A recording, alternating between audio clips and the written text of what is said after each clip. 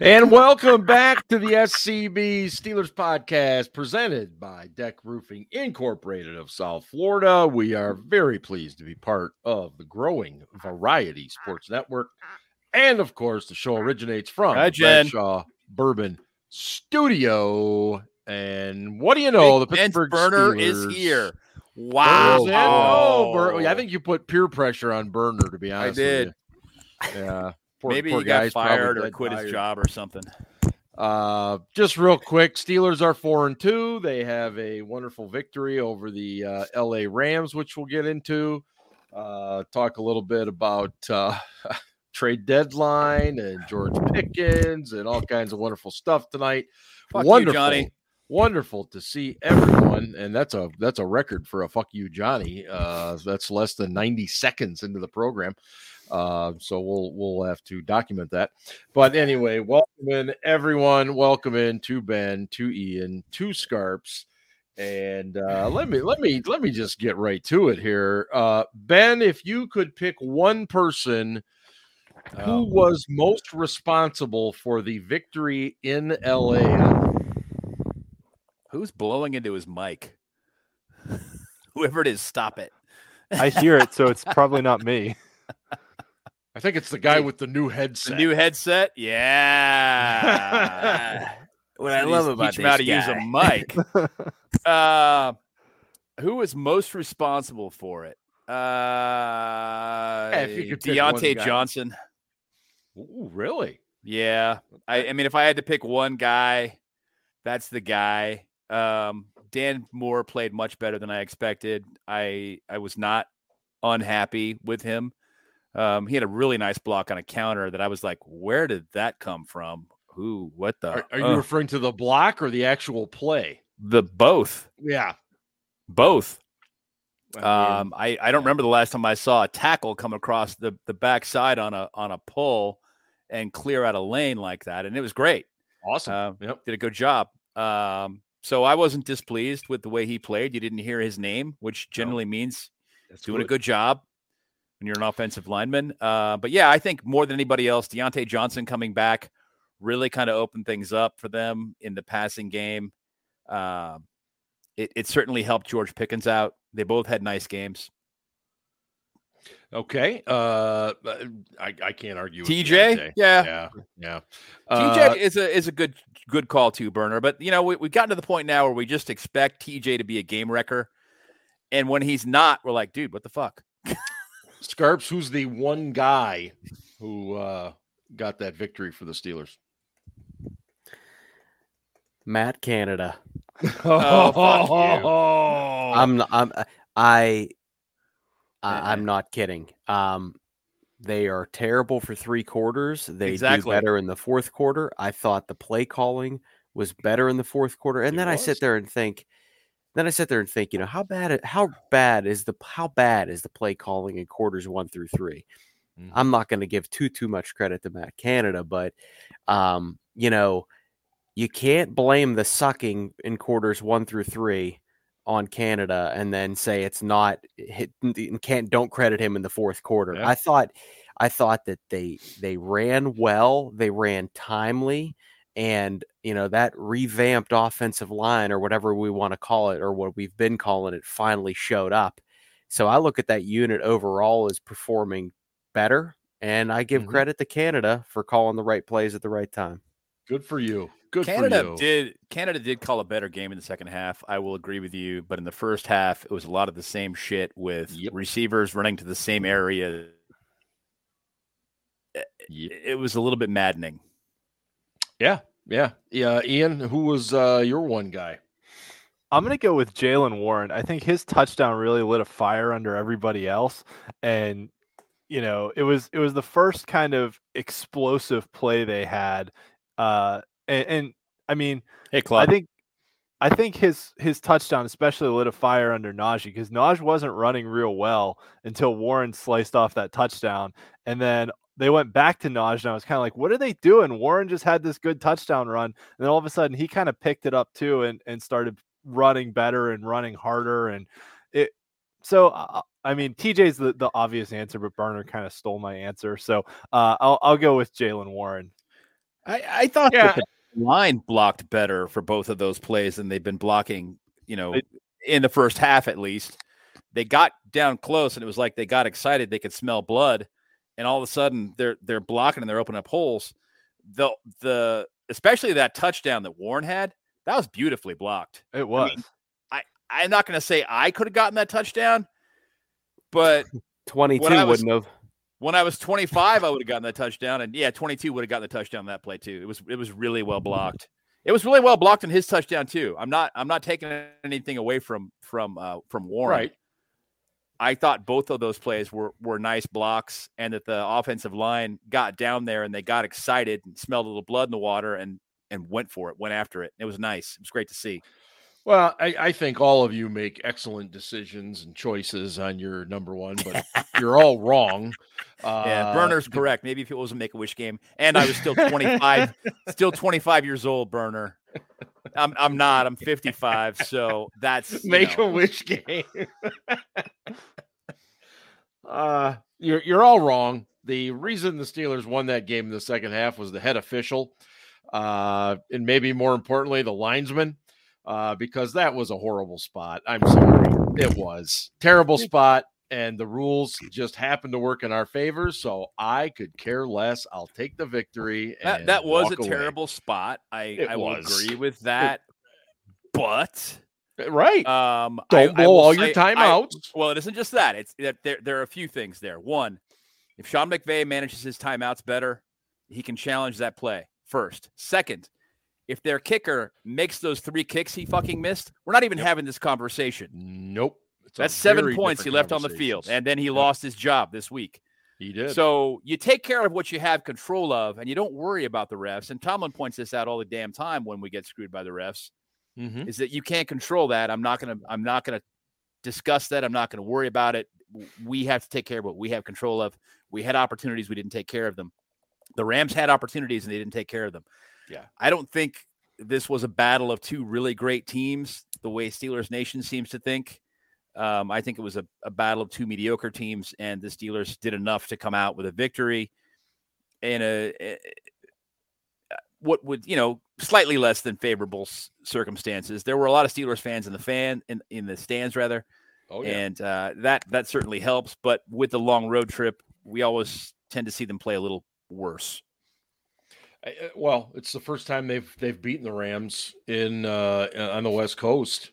First back-to-back West Coast road trip wins in how long, Ian? Can you tell me that one? Goodness, it's been a while. I long time. But the first time they've beaten the Rams on the West Coast, the only other time it happened was Super Bowl 14. So you take it. That was glorious. Oh, that was quite glorious.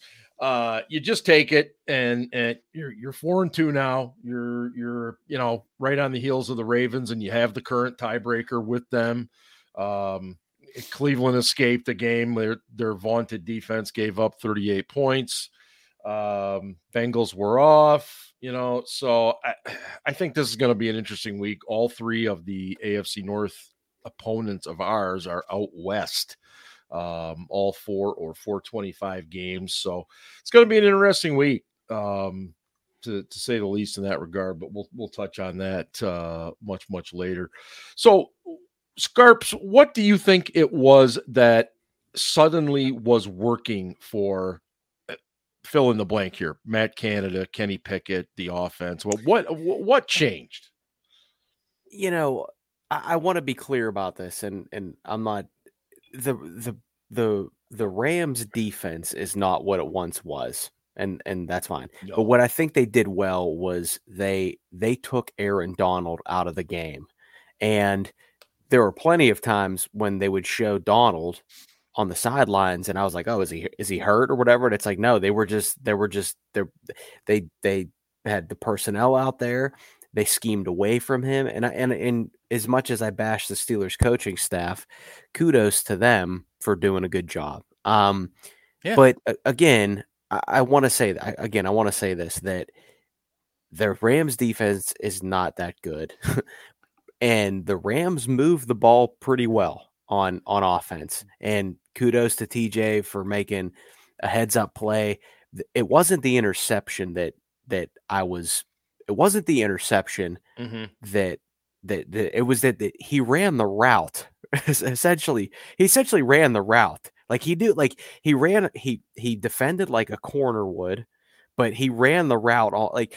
I didn't run the route for him, but he saw the pass. Like, he saw the pass coming before it was thrown, and then when it was thrown, he was able to jump in there and grab the ball. And I mean, he's a big dude, so for him to move like that, I mean, shit, he looked faster than Patrick Peterson and Levi Wallace. So like, there was. I'm being serious. I don't know if that's saying much.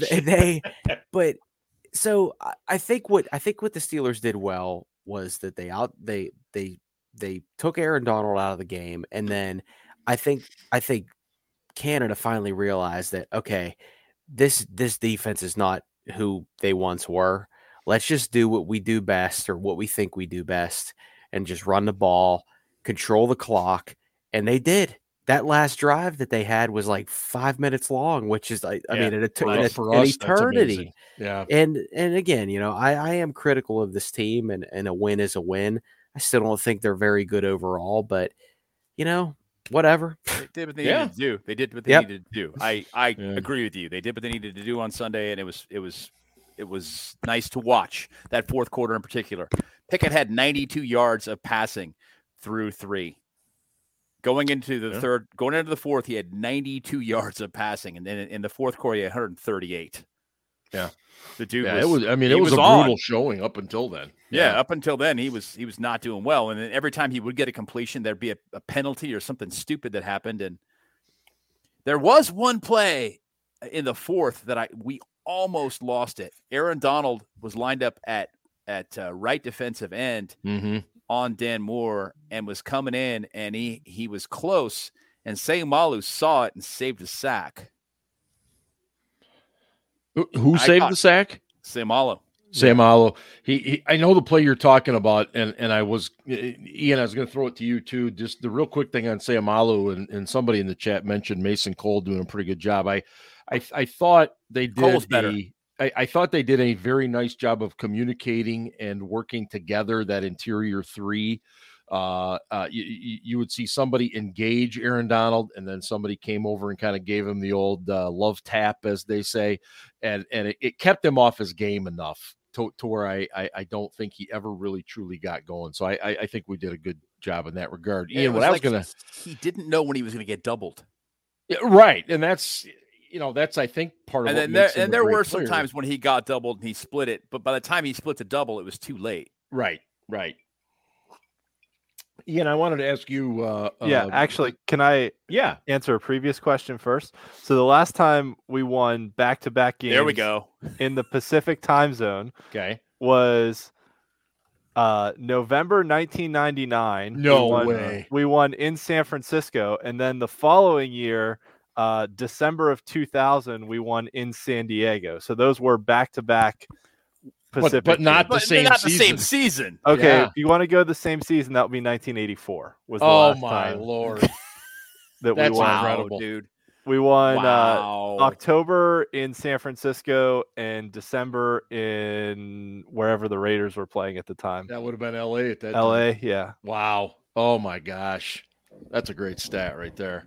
What I was going to ask you, though, is the Steelers line was doing some different stuff, and you guys have already alluded to it a little bit.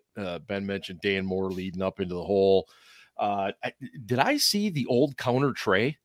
They ran a counter tray. They ran a couple traps. There was some couple different things in there, and but the line finally started to like figure out where they were supposed to be. Yeah. Right. One of my complaints early in the year that I said on this show that I said they needed to simplify things, and they had too many guys going in too many different directions, and they didn't know where they were going. But they still have guys going everywhere, but it seems now like they know what their assignments are supposed to be and who they're supposed to block. And, like we saw on Warren's touchdown, like we saw on Najee's touchdown. I don't think they simplified it. I think they just said, look, this is inside zone. You don't they figured out how to run it. You don't necessarily have to stick to the script. You don't necessarily have to take this guy. If he's not coming to you, you don't have to watch him. You can look over here. And we didn't leave a bunch of gaps. Mm-hmm. What I expected were a whole bunch of delayed blitzes. And you didn't see that many this week. because it wasn't working early. Right. I just think there's more flexibility in what they're doing now, and I'm a fan. I agree with that. Yeah, where before they were going, nope, this is what you're doing. This is your responsibility. This is your one guy. Come on, man. It just that doesn't account for anything that could happen during the course of a pass rush. Any kind of stunts, fire zones, delayed blitzes, run blitzes. Yeah. Mike Tomlin is now 2-0 against the boy genius, Sean McVay. He is. You know why that is? Because Sean McVay only won with Jeff Fisher's players. 8-8, baby. Scarps, did you have a point to make? He had got me off my game because they won a Super Bowl. They won a Super Bowl. They won a Super Bowl 2 years ago. But he said he said August 8th. Jeff Fisher. The other thing that I talked about Canada, but the other thing that won them the game, besides a bad spot and a couple bad kicks, is that they didn't turn the ball over. And just do yourself a favor in the next day or two. Go look at Pro Football Reference, which is a wonderful site, and just look at the team stats and rankings area. And I see a lot of 25s, 28s, 26s, 30s, 31s. And those are where the Steelers' offense and defense rank league-wide in a variety of categories. Mm-hmm. But on offense, they have the 5th fewest turnovers, and then they've produced the 4th most turnovers. And that has been their bread and butter all season. Mm-hmm. They're 4-0 right now when they win the turnover battle. And rocket science. And, I don't know if that's going to be the way every game, but, and like Ben said earlier, you can't expect TJ Watt to make a play every game. But when that happens, this is what happens. Well, they win when that happens. So that's their recipe. Is it sustainable? I don't know. Well, they keep finding a way. And, like we've been talking about for a couple of weeks, Tomlin has this ridiculous record in close games. That dude can pull wins out of his ass. He does. It's magic.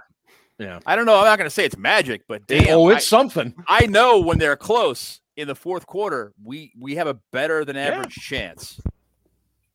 Yeah. What Burner asked with Dan Moore coming back, playing well, what does it mean for Broderick? Did he play well? I mean, I thought he was solid. He didn't play that poorly. Let's put it that way. He played bad in the first half. He did not have a good first half. First quarter didn't play well. I agree. No, not many people played well in the first quarter. There's that. Yeah. But luckily, neither did the Rams offense in the first quarter. Do you guys see a scenario where Moore kicks over to the right side? Maybe not this year, but I think that's their long-term plan. It has to be. I hope so. I don't know though. I don't know. Pickett I don't either. Right. I'm just spitballing here. But I want to. Go ahead, Scarps. I don't, and I don't know why. I don't know why everybody's so pissed off that like Dan Moore's playing and he's playing pretty decently. And okay, maybe pretty decently is up to discussion, but like, there's no like. Broderick Jones, even though they moved up for him, like he's not a finished product, right? No.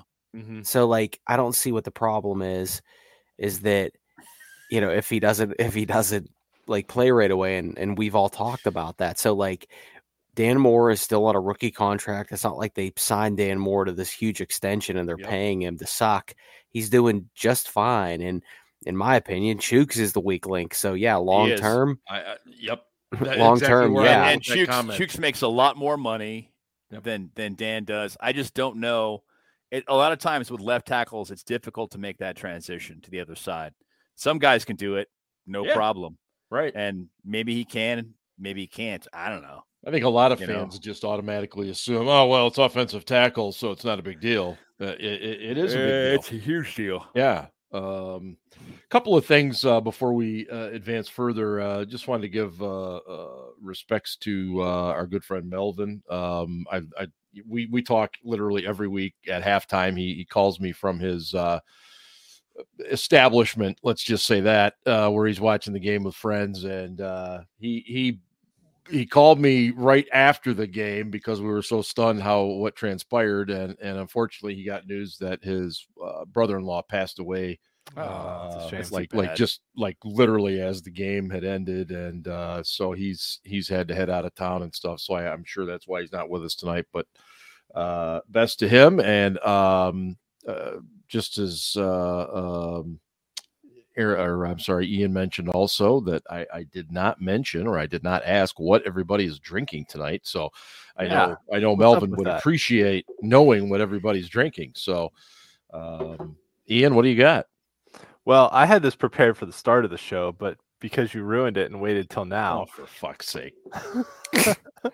I am drinking some Redemption Rye. And I am drinking Redemption Rye because this was a redemption game.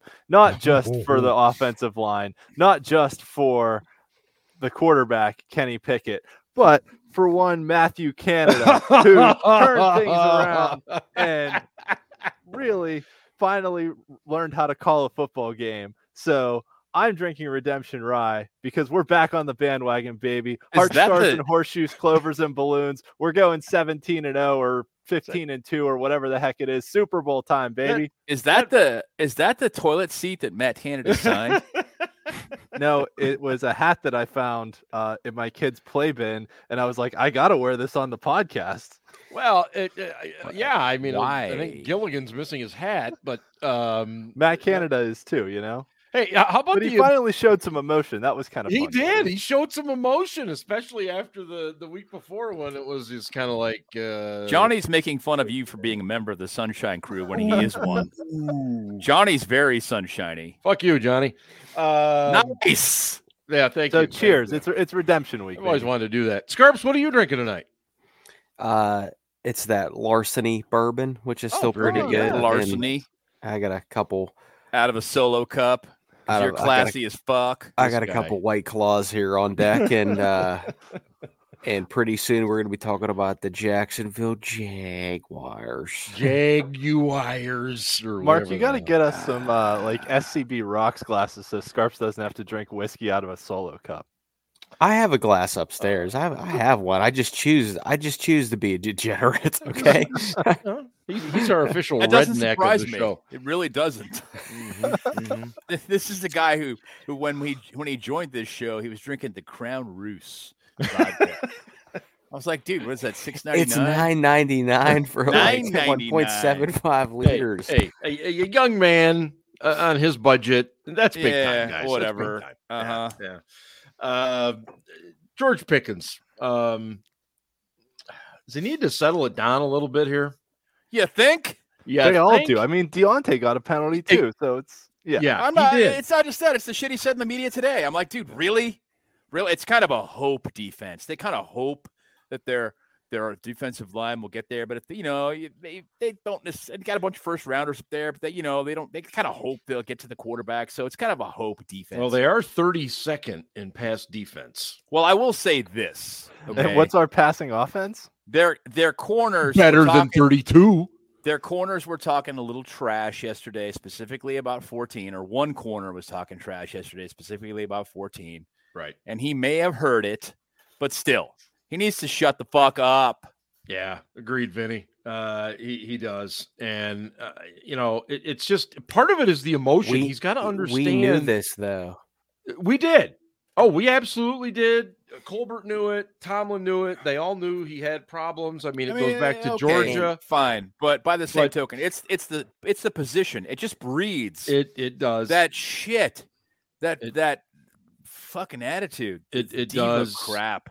And it's frustrating because, like we said with Chase Claypool, yes, Jan, you're right. It's one of these moments. It's going to cost us. We were fortunate that was a dead ball foul after the play, so all it did was back us up. It didn't tack on yardage. It was still first. The refs got that wrong too, though. It was a spot foul, wasn't it? Oh shit! It was a spot foul. Yeah. Was it? Yeah. The refs either said it incorrectly, because if it's a dead ball foul, there is no redo. So it must have been a spot foul, but they said it was a dead ball foul. Oh, they called that as a dead ball foul? Okay. It was the play was still live, so it definitely was not a dead ball foul. It was a spot foul, which took us back to 3rd and 17 or something. See, I didn't think it did. It did. Okay. All right. But he gets so damn emotional. 17. And I don't know. Yeah. The Jaguars guys are smelling blood, and I think that's why they're saying shit. Because they're going to get them to. They can tell that they're getting under. Yeah. The Rams guys could tell they were getting under his skin. Yeah. Witherspoon was even talking shit to him, and he knows him. Yep. And then Deontay gets up after that play when he got the flag on Witherspoon, which, by the way, that was not DPI. Sorry, man. I mean, that was really good coverage. Yeah. Really. I didn't see him hook him. I didn't see him touch him. I don't know how the hell you call DPI on that. It was weak sauce. It was. It wasn't just that. The refs they were terrible all the way around in that game. And then to call him for this and talking, it wasn't like, I don't know what he said. Maybe he said, fuck you, shouldn't talk shit. And then, you're going to get a call for that. Well, I'm telling you, as far as the officials go, we have a brand new first-year ref coming up this week. I bet he's better than last week. I hope he is. Last week was shit. I hope so. I don't know. Whatever happens this week, don't worry. Ian will keep notes, and he'll hold grudges for years. I can relate to that. Yes, Aaron, I just said weak sauce. I'm trying to stay hip with the kids, man. The kids. Wait, didn't the kids you were teaching say that shit like 10 years ago? Yeah, that's kind of the joke. Yeah. I try to use old slang as much as possible because then they get embarrassed for me when in fact I think it's hilarious. So they of course I just gave in my secret, but nobody's watching the show from there anyway. So I hope your students aren't watching the show. We had a soccer game tonight or something. In any case, let's get back to the action here from Sunday. Joey Porter Jr. By the way, sorry. I'm sorry. Go ahead. One last comment. Yeah. Since we're bemoaning the officiating, the head official was Craig Ralstad in that game. Yep. Do you know what other infamous Steelers game he refereed? It wasn't the Jesse James. It was not the Jesse James. No, it was before that. It was before it. Before that. I know this much. That was first Bengals playoff game. It was not the Bengals playoff. No, it was the game in New Orleans where Joe Hayden got the. That's it. The push. Yeah. The phantom push. Phantom push. Yep. That was his first Steelers game since 2020. If I remember correctly. This guy hasn't officiated one of our games in quite a while. Because he sucks. Well, clearly. Because he sucks. Like, I think in the offseason we need to do like a full show just on NFL officiating. Just so we can fix it. Ian would love to do that. I think don't know if the fans would love that as much. Oh, they'd get a kick out of it. What can you tell you? Joey Porter Jr., what were your guys' thoughts? Ian, go ahead. What were your thoughts on JPJ? He has played better than I thought he would. He's still grabby, but he's getting away with it. But he's using his God-given traits, speed and long arms, to his advantage. He's probably simultaneously our best cover corner and our worst run defending corner. But because no one else can cover, you got to put him out there and just kind of hope he doesn't give up too much in the running game. He does not seem to want to tackle at all, but I thought he was willing. He just sucks at it. He sucks at it. Exactly. Okay. Exactly. He's like a matador in the run game. He's just like ole. Yeah. Okay. No, I'm gonna run in there. He and I think you said this week, Ian. He's going for the big hit as opposed to just wrapping the guy up and working angles. Yeah. Like you are the last line of defense when you are an outside corner. You got to work the angles and wrap the guy up and just bring him down. Stop going for the big hit. This is not college, man. Yeah, he's come up with plays in multiple games that, big passes defended. I don't disagree with you. And I also think, like you, I feel that he should be able to learn on the job and earn his stripes. Yeah, that way. Mm-hmm. I mean, I would much rather see JPJ whiffing on guys in run defense than Patrick Peterson playing trail technique 5 yards behind a guy. Like, he can't even get close to a guy. Because it's not purposely trail technique. Well, I was going to say it becomes trail technique. It would, if the guy was running a slant and he was running with him and he was a yard off or yard and a half off, I'd call that trail technique, right? But no, he's just getting his doors blown off, and the guy's running away from him. Nope. Mike Tomlin earlier this week said that Patrick Peterson is essentially Cam Sutton. Yeah, I saw that. I was like, no, Mike, he's not. I don't know if you knew that. I don't know if you know that, like, Cam Sutton's actually playing pretty well and doesn't look 5 like years younger, and doesn't look like he's running in quicksand. By the way, if trail technique is like a yard and a half off, then what do we call what he does? Is that like trailing technique? Trailing technique. Trailing technique. I like that. Yeah. And Wallace is a master of it as well. We can't leave out Levi. Oh yeah. Levi is having an awful season, man. And you know what? They did a pretty good job against Cup, but you know what? Like, Puka Doncic was destroying them. That kid is good. And honestly, I mean, TJ said this after the game, like Matthew Stafford on that pick didn't even like look anywhere else, which is weird considering he's a veteran and he's savvy, he should know better. But again, like, and Tomlin last week said like, oh, we don't care about wide receiver stats, but like they've gotten worked by a wide receiver every single game this year. Puka Doncic is the most recent one. And I'm not even talking like 7 for 50. I'm talking 7 for $140 at a touch. It's just very bizarre. Like, Mike Tomlin this year has been very his responses have been so weird. And I don't know if he's just over the questions or is feeling the fire or whatever, but the receiver, I think he like you just said, he's kind of over all of it. He's over the questions. He's like, you guys just keep asking me these questions, and I'm trusting the process. Well, Mike, we're going to keep asking the questions until the process yields some better results. He gets paid a lot of money to not win playoff games, so I'm not going to disagree with you there, my friend. Mike, rumor has it Mike makes like $10-11 million a year. Nobody knows exactly what that figure is, but that's kind of the going rate now for NFL head coaches. Yeah. He gets paid. He's been there for a long time. So the whole thing with I lost my damn train of thought. I started thinking about Tomlin and other things. Well, the receiver thing is what I was going to go after. The fact that we've been torched by a single receiver, it reminds me of those days in the NBA when you just said, okay, let the superstar go off. We're going to shut down everybody else. It seems like we do that every week. Yeah, but if Cooper Kupp doesn't drop 2 passes, maybe 3 passes, do we really shut down the second guy either?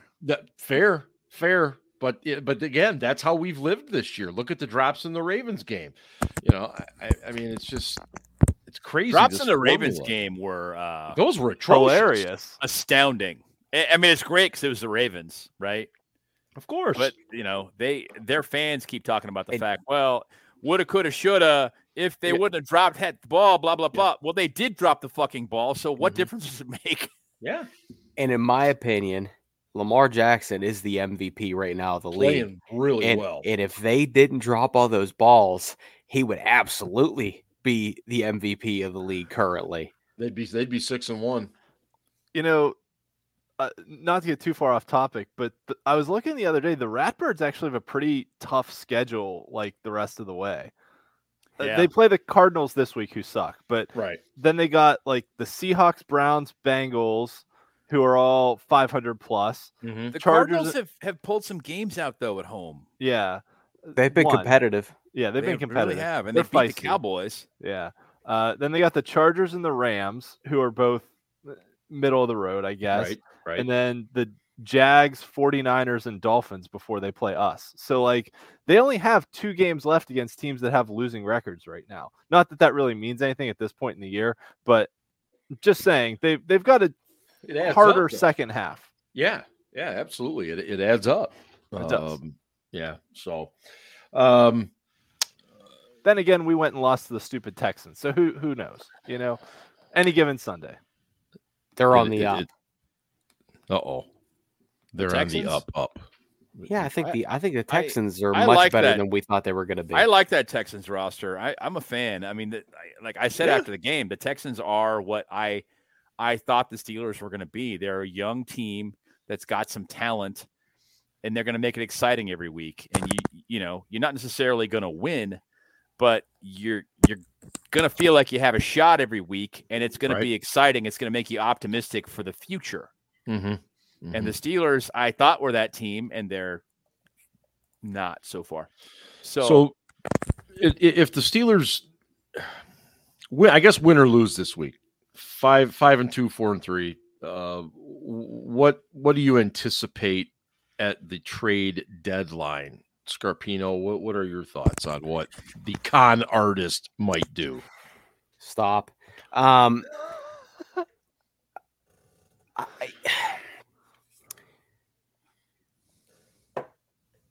I don't know if they're going to make a move, and I don't necessarily know if that's the worst thing. I hate social media, but it's where we're at right now. Mm-hmm. But the talk this week was we're the favorites to land DeAndre Hopkins. Yeah, why? What? Why? That doesn't even that doesn't even make sense. Like, at least where have the an fuck original, would you put him in the slot? Yeah, at least have an original thought in your head. In my opinion, they need to go after a cornerback that's available. But my concern is that they added a Desmond King very early on, and they've already cut him. Mm-hmm. But he was cut by the Texans, and apparently was cut for a reason.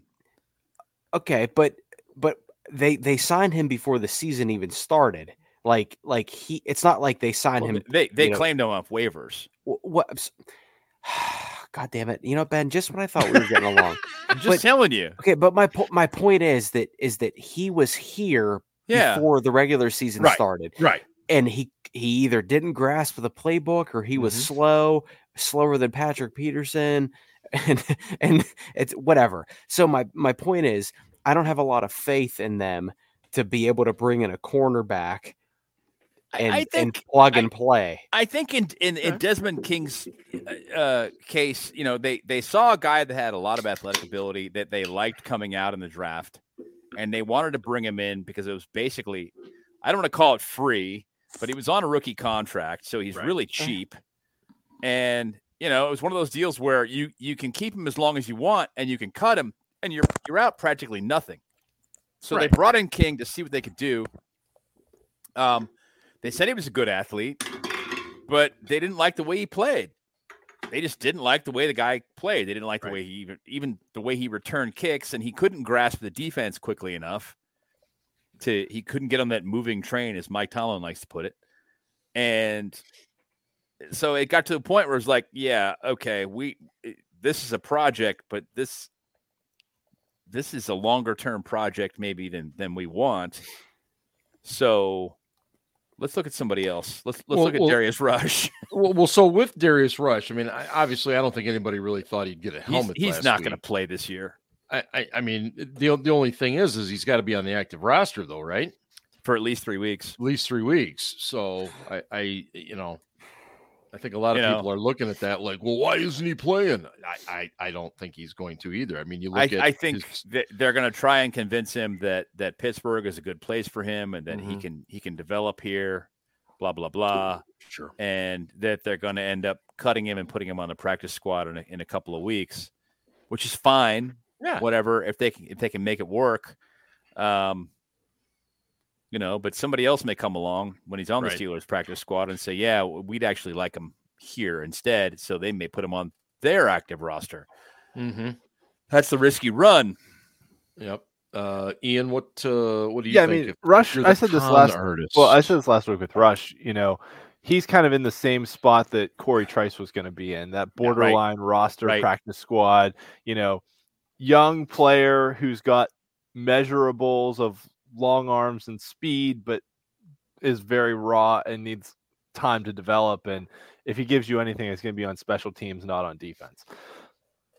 I agree. Corner is the biggest position of need. I think with them bringing Cam Hayward back to practice and opening that 21-day window, that will probably, hopefully, help the run defense a little bit. So I don't think defensive line is a spot they're going to look to add.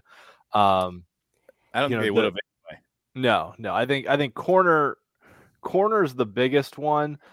Depending on Pat Freiermuth's injury situation, maybe tight end, because they don't seem to want to use Washington, even though they probably should. It was weird, Aaron, Sunday. I don't see that. That was weird. All the snaps that Connor Hayward got and all the snaps that Darnell Washington didn't get. I didn't quite understand. They clearly view Hayward as a better option in the receiving game than they do Washington. And it is a little weird from my standpoint, just as much as they were running the ball, that Washington didn't get more snaps. But what they kept doing was using Hayward in motion to try and get the defense to tip its hand. And they were actually using motion successfully and intelligently in the second half. I was like, can't see that. I was like, what? Where did this come from? What is? I mean, like, Raheem Morris is a pretty solid defensive coordinator. He's good. He's not pretty good. He's good. Yeah. And the whole thing, I was just like, who is this guy? Where did he come from? Like he's trying to help his quarterback all of a sudden. So do you think the Hayward thing was more about just this week, the way that they felt about playing the Rams, and we'll see more? I think it was more about it was a matchups thing. I don't know if we'll necessarily see more of Washington this week. I don't know enough about the way the Steelers view those matchups to be able to say, here's what we're going to see. But I think that was the way they viewed it this week. Right. And then, Ben, what I know you didn't think they were going to do D-line at all. Is there any position you can see situation? It's corner. 100% it's corner. I don't see Patrick Surtain becoming a Steeler, Aaron. No, I do not see that because that's going to be either a first and a second. Take too much. Yeah. A first and a second or two firsts. And if honestly, if the Broncos trade him, they're fucking idiots. But, they've done dumber things than this, so maybe they will. They certainly would. Let's ride. They'd probably take a 7th round pick for Russell Wilson if somebody wanted him. I mean, honestly, just to get out from under that contract, wouldn't you? I fucking would. He won't be there next year either. Nah. Sean Payton's had enough of him. I don't know where his guarantees sit. They're gonna have some money. I think that they had to take like 37. So it's like, I do remember tweeting this out a couple of weeks ago, and I was like, Denver's kind of fucked. Yeah, they have like $37 million in dead money, but if they don't cut him by March 21st, they have $37 million guaranteed for the next year. So they're probably just going to have to eat shit and just take the dead money against their cap next season. It's bad. It's worse it's than not that. Good. Ben. It's worse than that. It's $49 million dead money. $49 million. You were right about the 37 that becomes guaranteed. So got it. Yeah. So but if you designated him a June 2nd cut, a June 1 cut rather, and you get the cap space in June, you'd save a little, or you defer a little bit, right? Yeah. I just I don't know, man. The bottom line Broncos is we're fucked. They're fucked. Surtain's 23 years old too. Yeah, I mean he's not old. Why would you do that? Why? And they put him out there like he's available. I'm like, what? Why wouldn't you trade Jason Simmons? Sorry, Justin Simmons. Excuse me. Yeah, the safety. Yeah. I would trade a 2nd round pick for that guy. Oh yeah. Him and Minka together, that would be incredible. Yeah. And Minka could go back to being a free safety, which is where we really It would help. It would help Peterson. It would help Wallace having Minka back there on the back end being Minka. Yeah. It would make our corners better, knowing that they had back end help like that guy. I mean, that elite presence. Our top 4 tacklers on Sunday, 3 of them were safeties. Well, I mean, and Minka, Minka plays a lot in the box. That's now, not good. Minka's playing a lot in the box, though. Yes, and he led the team in tackles. I think get up. And I mean, he had some tackles behind the line of scrimmage. It was insane. Yeah. I was just like, why isn't this guy playing where he can like? Anyway, I guess we got the turnover with Watt, so it wasn't the end of the world. But the thing that guy brings you is he's so opportunistic. He's always around the ball. And he's either trying to pull it out or he's looking for the ball that's been tipped and it's in the air and he's going to grab it. And those kinds of plays are game changers. Terrell Austin said today, I think it was, that they're going to start moving TJ around a little bit. Not just say, here, go play on the edge and leave it at that. I agree. I think he needs to. If you look at the way teams are blocking him right now, they're really wasting a lot of resources to do it. And our other guys just aren't getting home all the time when they're in single. And I think it was Derek today who said, even if he's at 80-85% of what TJ is. Yes, it was Derek. On the right side as opposed to the left, he's still better than most guys in the league, and they might even stand him up and have him play off-ball linebacker again and, kind of threaten the rush that way, threaten the blitz that way up the middle. So they are going to move him around. I think that's a good thing. It did last week too. Having him in coverage obviously paid dividends. The guy is just what with JPJ on the field. Ian, what were you seeing in terms of what they were doing with Patrick Peterson? As Scarp said, obviously he was trailing quite a bit. But what were they doing? Were they putting him in the slot? Or they did run a couple of Peterson in the slot, and it was okay. He was still trailing a lot. He can't run with a receiver the whole way across the field. The only way he's going to be able to cover a guy is if it's on like a comeback route or maybe an out route from the slot, like to the sideline. But he can't keep up with receivers down the field or running across the field with them. So wherever you put him, it's probably going to be trouble. Like, it's just not a good situation. Right. He just doesn't have the foot speed anymore. Let me ask you, but all of you, this question real quickly, since we're talking about P2 here. Is this guy a one and done with the Steelers? Yeah. Yes. Sharps is a big fan. I'm going to let him go first. Let me cook. Let me cook for a second here. This guy was good once upon a time, and that's fine. But Steelers fans fell in love with the name, and Mike Tomlin fell in love with the name, and that, he's Bryant McFadden's cousin. And Bryant McFadden helped Mike Tomlin win a championship.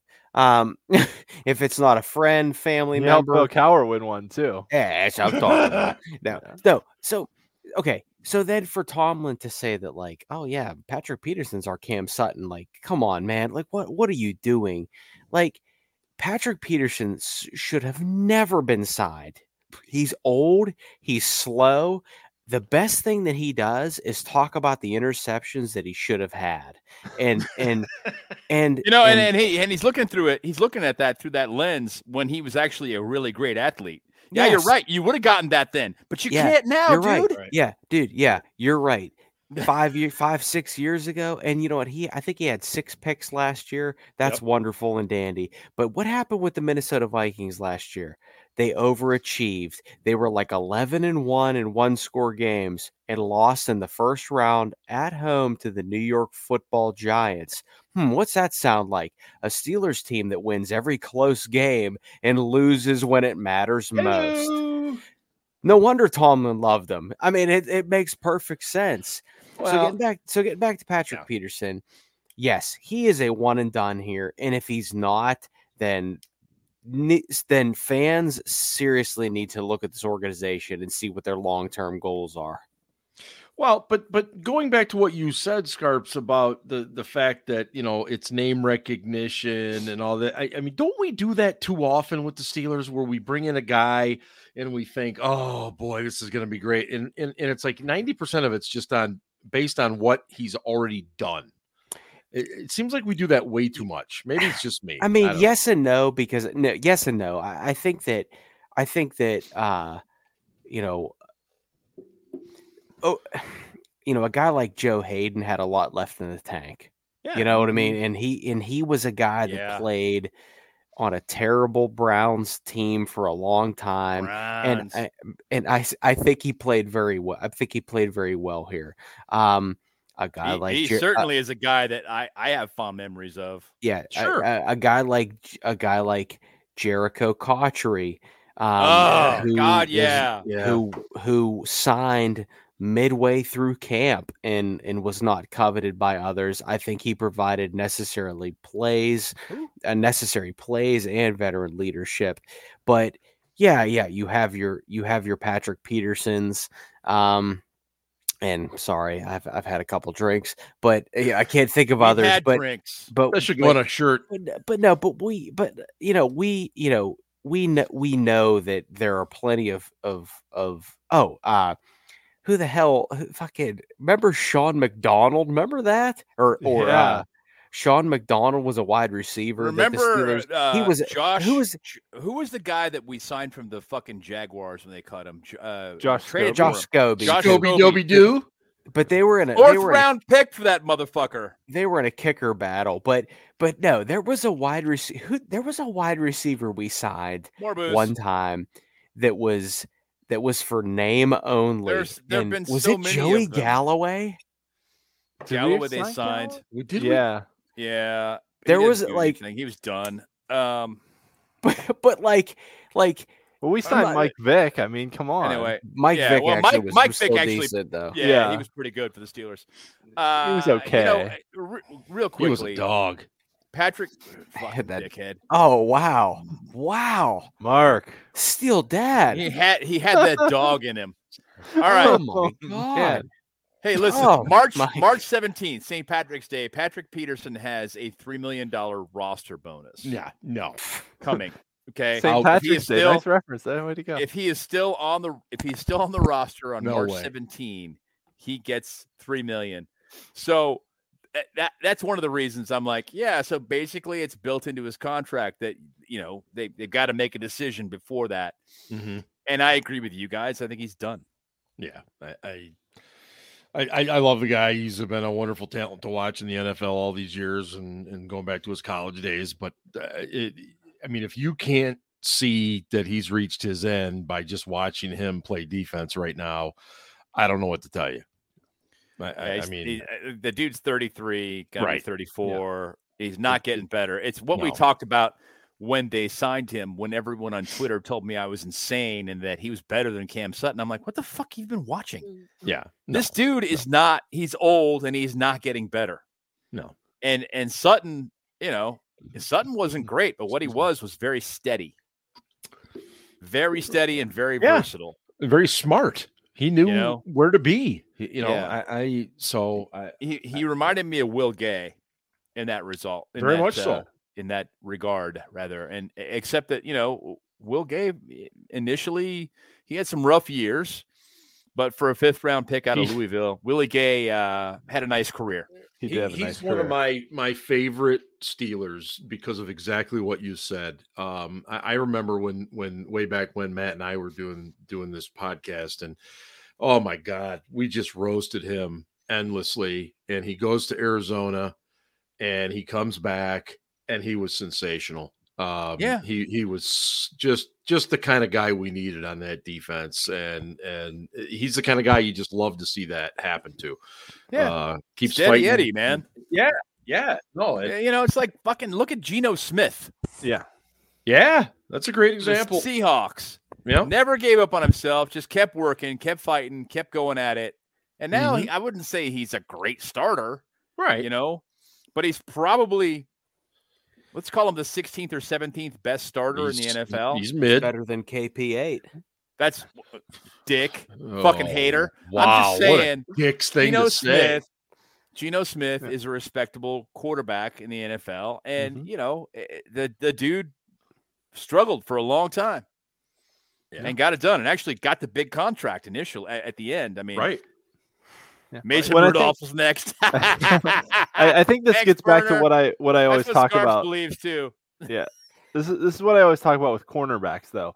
That corner is one of the few positions where, unless you can get a guy in the top 40 of the draft, which I know that's where we got JPJ, but unless you get a guy in the top 40, you're really better off signing free agents who have been in the league a while, because it takes time. Even young corners that come in, it takes them time to obviously, like, Sauce Gardner aside, because he's just awesome.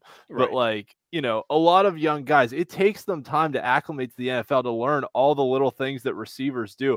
I mean, receivers in the NFL are, elite fakers at showing you one thing and doing something completely different. Right. And that's very well put. Time very well put.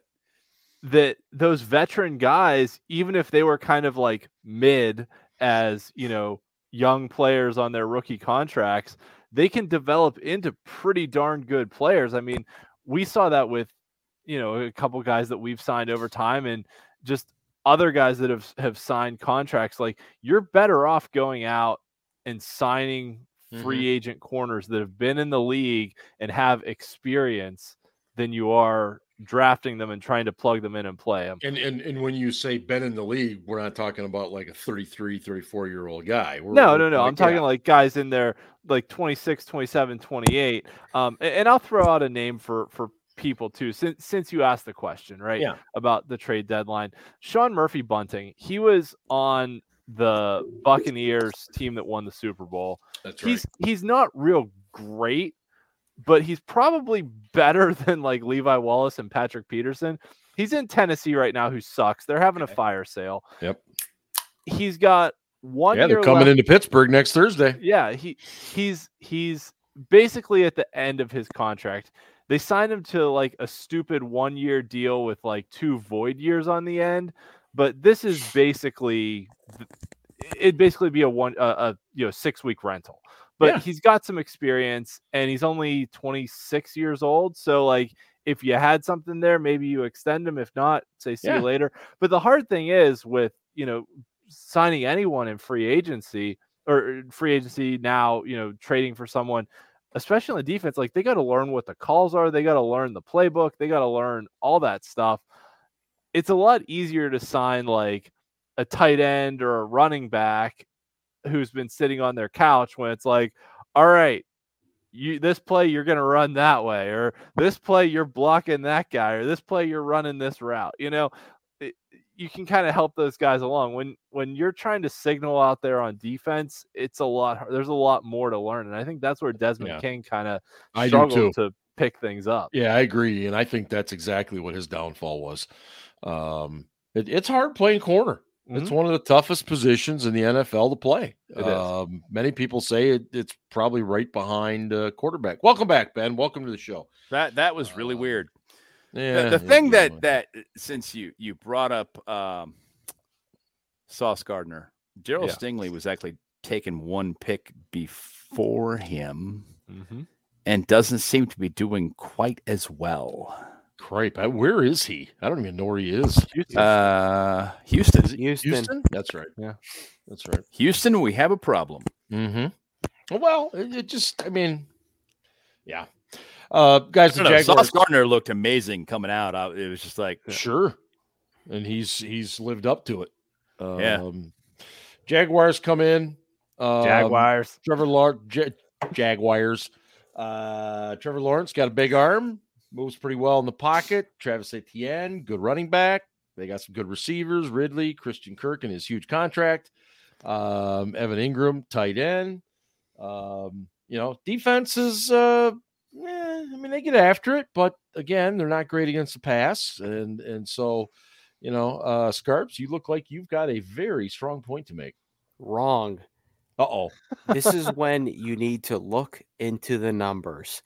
Ooh. And their Scarps is going to give us some PFF stats now. Yeah, no, I'm not going to give you some PFF. Don't you dare cite that bullshit. I'm not going to give you some PFF stats. I'm going to say that in their past 3 games, they've given up a lot of passing yards, but all of the teams have attempted at least 40 passes, and 2 of the teams have attempted 50 passes. Right. And they were all behind. They were all behind. Yeah. Yes. That's the thing. When you are behind, you throw the ball often and you throw it long. Derek Carr threw the ball 55 times for 295 yards. Right. That's terrible. And really? That's it? And 13 of those completions were to Alvin Kamara for 5 yards a pop. But the point is that Steelers Sunshine Twitter will look at George Pickens' hope comments and be like, "Oh yeah, we're gonna kill this team," when we haven't killed a team in thousands of years. It has been thousands is a little bit, a little hyperbole, buddy. Hundreds. It has been for also 2020. Things were going pretty well there for a while. And Noah, until Wink Martindale came along and screwed us. Just kept getting us another delay and another delay and another delay. He got an extra week basically to game plan for the Steelers. Well, and Noah, go ahead. Yeah, well, the other piece to what you were saying there, Scarps, about those 5-yard dump offs to Alvin Kamara, the Jaguars also tackle well. Alvin Kamara is not exactly the easiest guy to get down, but they were holding him almost every single time. Every time he caught the ball, tackle. And that's huge, especially against our guys who Jaylen Warren's going to give him a challenge. Najee, we'll see. But I think that needs to be mentioned too. And Doug Peterson. I think Doug Peterson is 1-0 against Mike Tomlin? Is that right? Yeah, in Philly. Philly? Yes, in Philly. Yeah. The other different team though. I'll stop talking after this for a little bit. But I'm a big history guy. I got a history specialization from Ohio University. Well, they have that there. That's lovely. Yeah, it is. Isn't that where Mike Mitchell went to college too? It is. He's June 10th, 87. I'm June 11th, 87. Call God. So he was also very good at playing trail technique. This show just came full circle. Trailer technique. He couldn't tackle for shit either, so there we go. No, he could tackle. He just couldn't get to the fucking ball carrier. That was annoying as fuck. So or communicate the coverages. Matt Canada Smith is now in the chat, or is it actually Patrick Peterson? I don't really know. It's one of the two. Baby. Either way, he is going to have a gold jacket for the shit he did before. He's absolutely going to have a gold. I never jacket. said he wasn't good. Yeah. I said he was good 5 years ago. There's just a big difference. Have it in he was good a couple years ago, but he's done now. Like Patrick Peterson. Patrick Peterson is like the band Kiss. If you saw them in the 70s, yeah, you saw prime Kiss. But if you saw them when the makeup came off, the Lick It Up era, it just wasn't good enough. Vinnie Vincent joined the band. It just wasn't it. So I saw them then. They weren't that bad. Scarps has got a good point though. If it is somebody's burner account, thank you for joining us and listening. So I'm a big history guy. I think Matt's been in here before, actually. Matt's wonderful. Debbie Downers. This might be a troll. I kind of like this. Anyway, Matt's not a troll. I think you just. So getting back to the history lesson. You were hoping for a happy podcast, really? If you wanted a happy ending, you should have went to the Browns podcast. So the Jacksonville Jaguars are the only team to beat the Steelers in the regular season and postseason in the same season. It's true. And they did it twice. In 2007. Did it. The Browns did it in not in 2020. Yeah. We split. Sorry. Yeah. To beat the Steelers at home. At home. Didn't the Browns beat us at home in week 17 and then was that in Cleveland? That was 2020. We beat them at home. Okay, we beat them at home, and then they beat us at their place to clinch the playoff spot. Wasn't Landry the QB? Yeah, Landry was the QB. The Jaguars. Baker Mayfield ran that end around on 32. Jaguars are the only team to beat the Steelers in Pittsburgh twice in the same season in the regular season postseason. Right. Did it twice, 2007, 2017. That's my history lesson for tonight. So are you suggesting that if they beat us Sunday, that there's a chance they could come back and maybe beat us again in the postseason? So you're saying there's I highly doubt that because too. They're probably they're more than likely gonna win the South. Right. And that means we would have to win the North to even have that happen. Right. And I don't see that happening. But maybe we'll go there and beat them there in Jackson Hole or whatever the hell that is. Jackson shithole. Matt Smith, reveal your true self. I think Matt's been on the show before. Matt has been on the show. Has. Matt's good people. He has. Clearly he forgot that. I don't know if he's good people or not. I have no idea. Well, he could be is. just as big an asshole the rest as you three, but maybe not. Maybe not. Could be a good guy too. I have no idea. Matt, we appreciate you, brother. Yeah. But we do appreciate your interaction, Matt. I do want to get to predictions before we get to Steelers Casey. What? We're only an hour in. Really? You want to do this already? Can we talk about the Jags receivers a bit? Because they're pretty darn good. And they have a pretty good quarterback too. I don't know if you noticed that. He can spin it. Too. Yes. But I mean, I'm not making much of a bold statement or going out on a limb or taking a gamble here that Calvin Ridley's, playing well, and they're playing him a lot on the outside. And, Christian Kirk, they signed to a big deal last year, and he's still a threat. Obviously, Evan Ingram can do some damage from the tight end spot. And let's not forget about Zay Jones out of the slot, who did a lot last year when they didn't have Ridley, and now they do have Ridley, and I don't know, it just kind of, they have more receivers than we have corners that can match up with, and that terrifies. Yes, they've got some speed. And that's always we too. We need to count on the pass rush getting home this week in order to have an opportunity to shut this offense down. I'm not, if I'm Terrell Austin, and I'm not, but I'm not gonna say let's just shut down the run and dare them to throw, because then they will. And this is a team that can throw the ball. Right. Yeah, and I their ability to get ATN going too is also worrisome to me. Yeah. So Mark, the way we stop the run. So Mark, Travis Etienne, when was he drafted? Well, I believe he was drafted the same year they drafted Trevor Lawrence. He was. That's correct. And who was the pick right before the Jags took Travis Etienne? Well, I believe it was a Steeler, and it was somebody who plays the same position. Plays the same Where's position. 22? Yeah. Wears 22 and looks more like a pulling guard right now. Yeah. Najee. Yeah. Najee.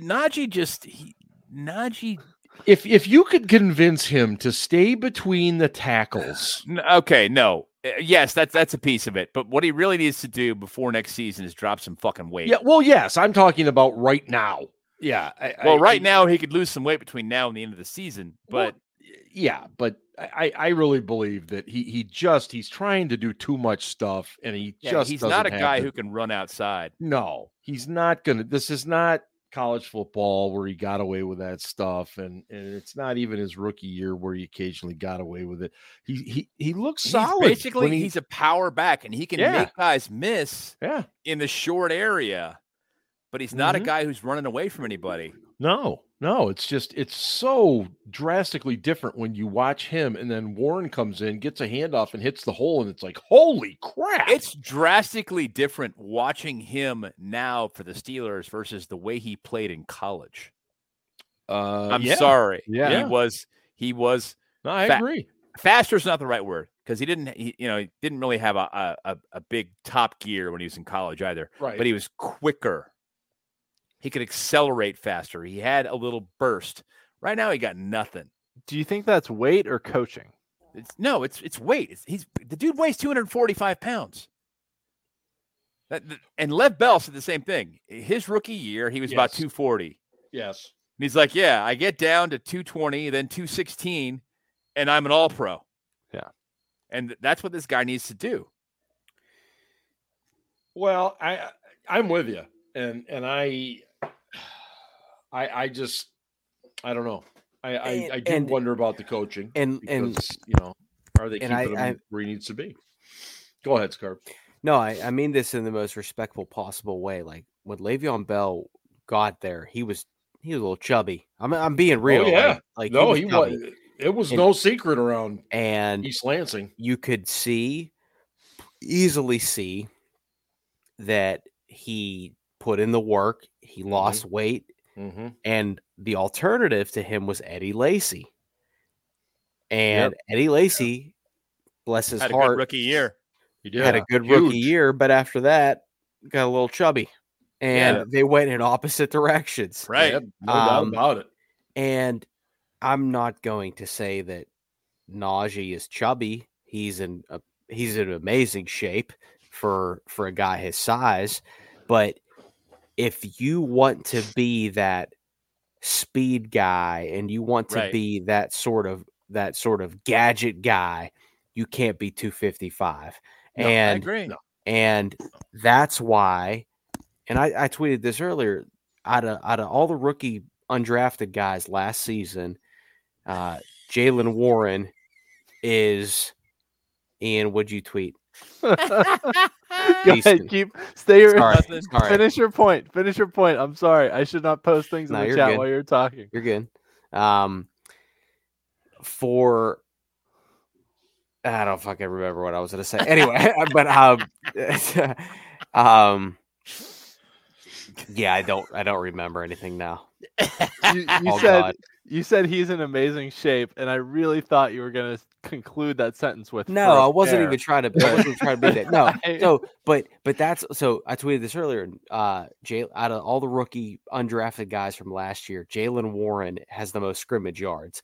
The only guy that's even close, and he's right behind him, is the dude for the Saints, Rashid Shaheed, the wide receiver. Yep. So like the Steelers found a guy in Jaylen Warren that is the perfect complement to Najee. And honestly, a nice player. Especially on compliments the key word. Yeah.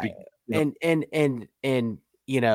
but it's also a reminder to not invest first round running back draft picks. Yeah, please. We should have taken offensive line and taken a running back later. I mean, Ben, how many times who got picked right before Najee Harris? Because he's playing pretty damn good too. No. Who's Christian Darrisaw, the tackle from Virginia Tech, who's playing pretty darn good for the Vikings right now. Yeah. But the guy I wanted was Creed. Yeah. And I was willing to take. I was like, they should take him the first round. He's not going to be there. But then he was still there in the second. I was like, they got to take him now. They got to take him now. Creed Humphrey, take him now. No, Pat Freiermuth. Why? What the fuck? Why? I'm worried about Pat Freiermuth. I'm not going to lie. Pat Freiermuth, and I said this before the season started, he does some things well. Right. He's a terrible blocker, and he's not that nifty as a receiver. Somebody will take him. Somebody will take him as a free agent next year. He's gone. If he was real dynamic as a receiver, I wouldn't even bring it up. But he's not. He's a bit of a disappointment, in my opinion. And I know that the Penn State homers will disagree with me. Muth and all, whatever, man. He's not Heath. It ain't. No, it ain't he's even not even close. in his. He can't block, man. It ain't even close. And No. Heath Heath was that guy. Like when you needed, it's 3rd and 9. He's going to get you 11 or 12. Yep. And every once in a while, he's just going to barrel over a corner and get you 30. And Freiermuth's not that guy. No. And I that's my concern. He's got a little concussion history. He's dealing with a hamstring now. He's just not. I think somebody's going to take him next year and stick him into a system offense and pay him pretty well. And he's going to do well once he leaves. Well, but not as a blocker. Don't get me wrong, but as a receiver until he gets injured. But until that happens, Steelers fans are going, "See, you should have kept him. He's so good." Nah. Well, it's hindsight 2020. Okay, so we got a 1:00 kick on Sunday in the Steel City. Let's means go a 7:30 a.m. breakfast, right, Johnny? Is Johnny still listening? I don't know. Anyway, let's start with Scarpino tonight. God. Steelers hosting the Jaguars. What do you got, Scarps? I'm going to check with Matt Smith. Matt, are you still on? Am I allowed to pick against the Steelers? You do it every week. I mean, you do it every week, for God's sakes. That is wrong. I picked them to beat the Texans, and look what happened. That's true. So I am okay. This is a.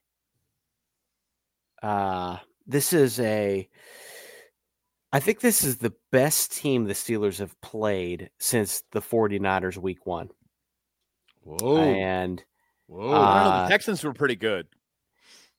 Not that good. I mean, I know they beat this team. The Texans actually beat this team by 20 for what it's worth. Right. But 7:30 breakfast, Johnny, you ready?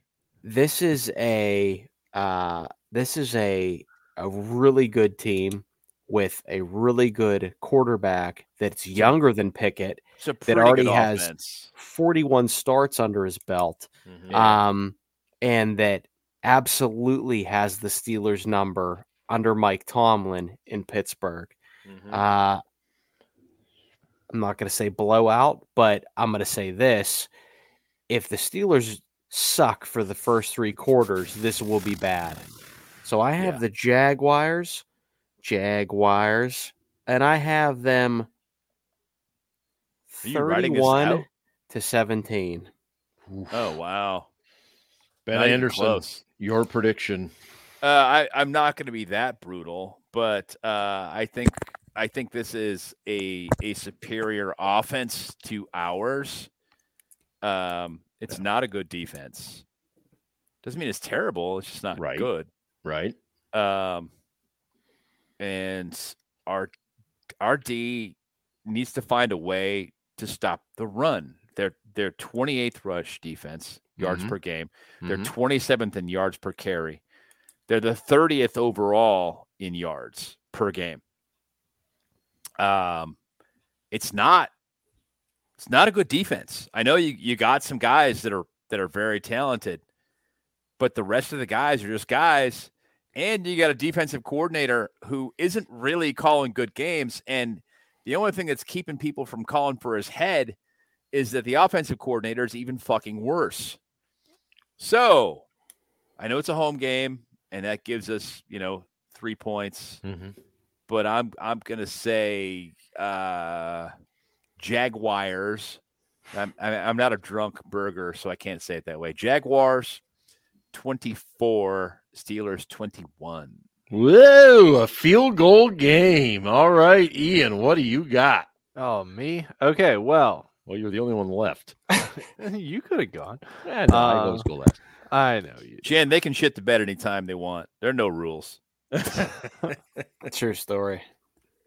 All right, so here's what I'll say. The Steelers are really good, not just this year, but in years past, really the last 3 years. Johnny, when they hold their opponents basically under 23 points. Yeah. The problem is that so far this year, the Jags have scored over 23 points 5 times. and they're 5-0 in those games. Go figure. So they're kind of like the Steelers, that if they score 23 plus, they win. If somebody holds them under 23, they probably lose. The problem is they've got a pretty good running back in Travis Etienne who can not only break tackles, but can take it to the house at any time. Mm-hmm. And we don't really have the best tackling defense. They've got a couple good receivers in Calvin Ridley, Christian Kirk, Zay Jones, who we mentioned, and Evan Ingram at tight end. Additionally, the weather is going to be like 65 and rainy. There's a 96% chance of rain. So 65, so it's going to be warm and rainy? Yeah. Warm and rainy. We got a warm rain for this game, which is a weird October weather for Pittsburgh. Yeah. Yeah, so we've got a warm rain for this game, which means it might be a little sloppy on Heinz Field or Acrisure Stadium or whatever it is now. I guess Heinz Field is technically an Aliquippa, so it's at Acrisure Stadium. But I don't think that slows down the Jaguars at all, because we've seen the Steelers equipment department fail on multiple occasions to actually get the right cleats on the guys for the turf and weather that they're playing on. Yeah, what the fuck?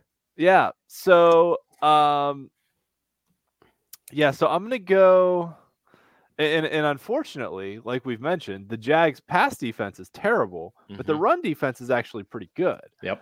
And we have an offense with a quarterback who's basically only good play is throwing a jump ball down the sideline to George Pickens. Last week in the fourth quarter, they finally looked like a real NFL offense and started using the middle of the field a little bit. But nevertheless, I'm not real confident that our quarterback can go out and keep up with their quarterback, even though they've had very similar statistics over their first 20 career starts. Nevertheless, I'm going to go, Ryan, what'd you say, 31-17? Yes. Okay. All right. I'll go Jags 34, Steelers 13. Holy shnikes, that's a blowout. You guys are both predicting Ian, what fucking happened to you, man? Wow.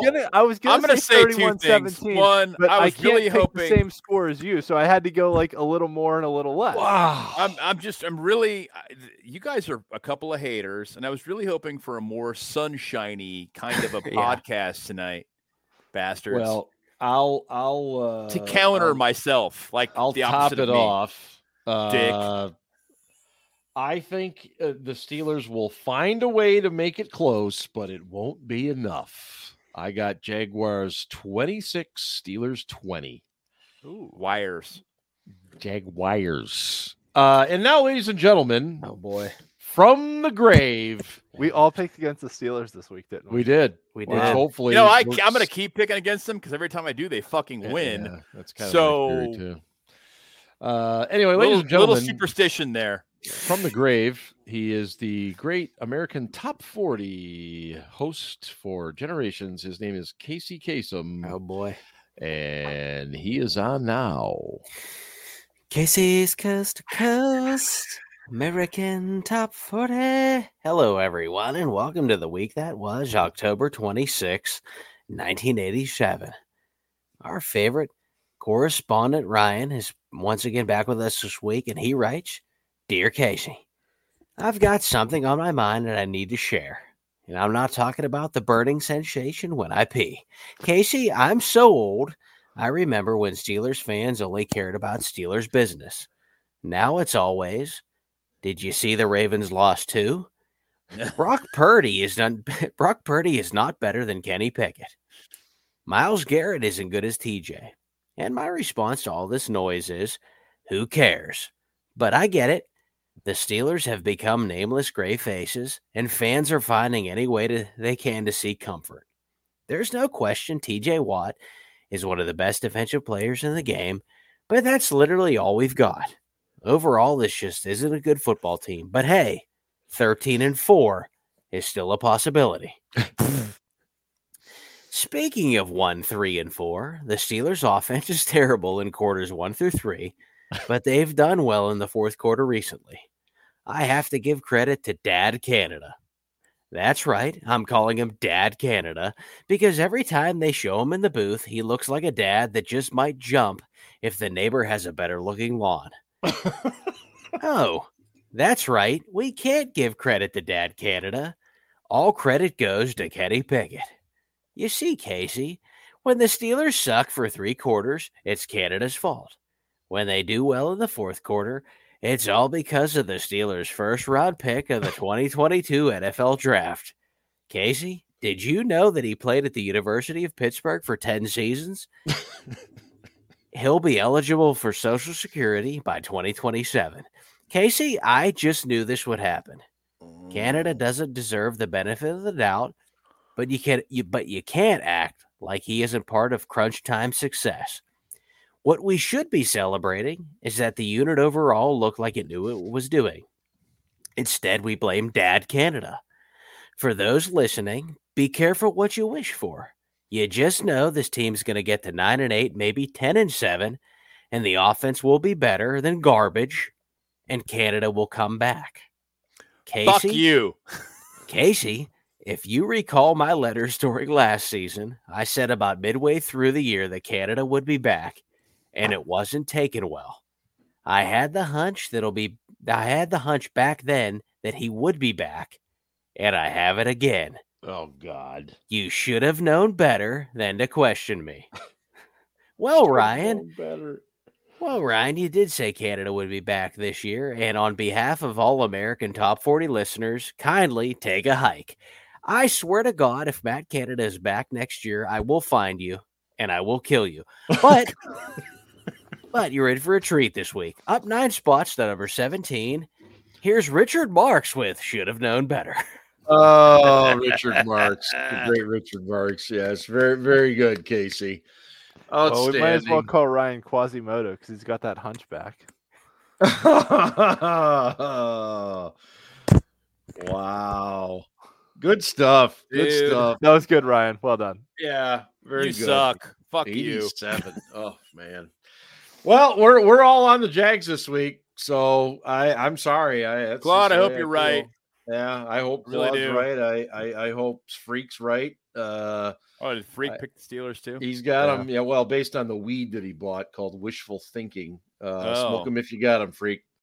And yeah, so anyway, thanks so much to everybody. We always appreciate you guys being here with us. We have no idea why you don't have something better to do on your Thursday nights, but we're glad you don't. Up. And anyway, we're signing off. Make sure you check out the website, steelcityblitz.com, and check us out on our socials, of course, across the spectrum of platforms. And that includes TikTok. Have a great night, everybody. And this has been the SCB Steelers Podcast, presented by DEK Roofing Incorporated of South Florida. And hey, go Steelers. Ravens suck. Send hate mail to Steel Dad. Oh, dicks.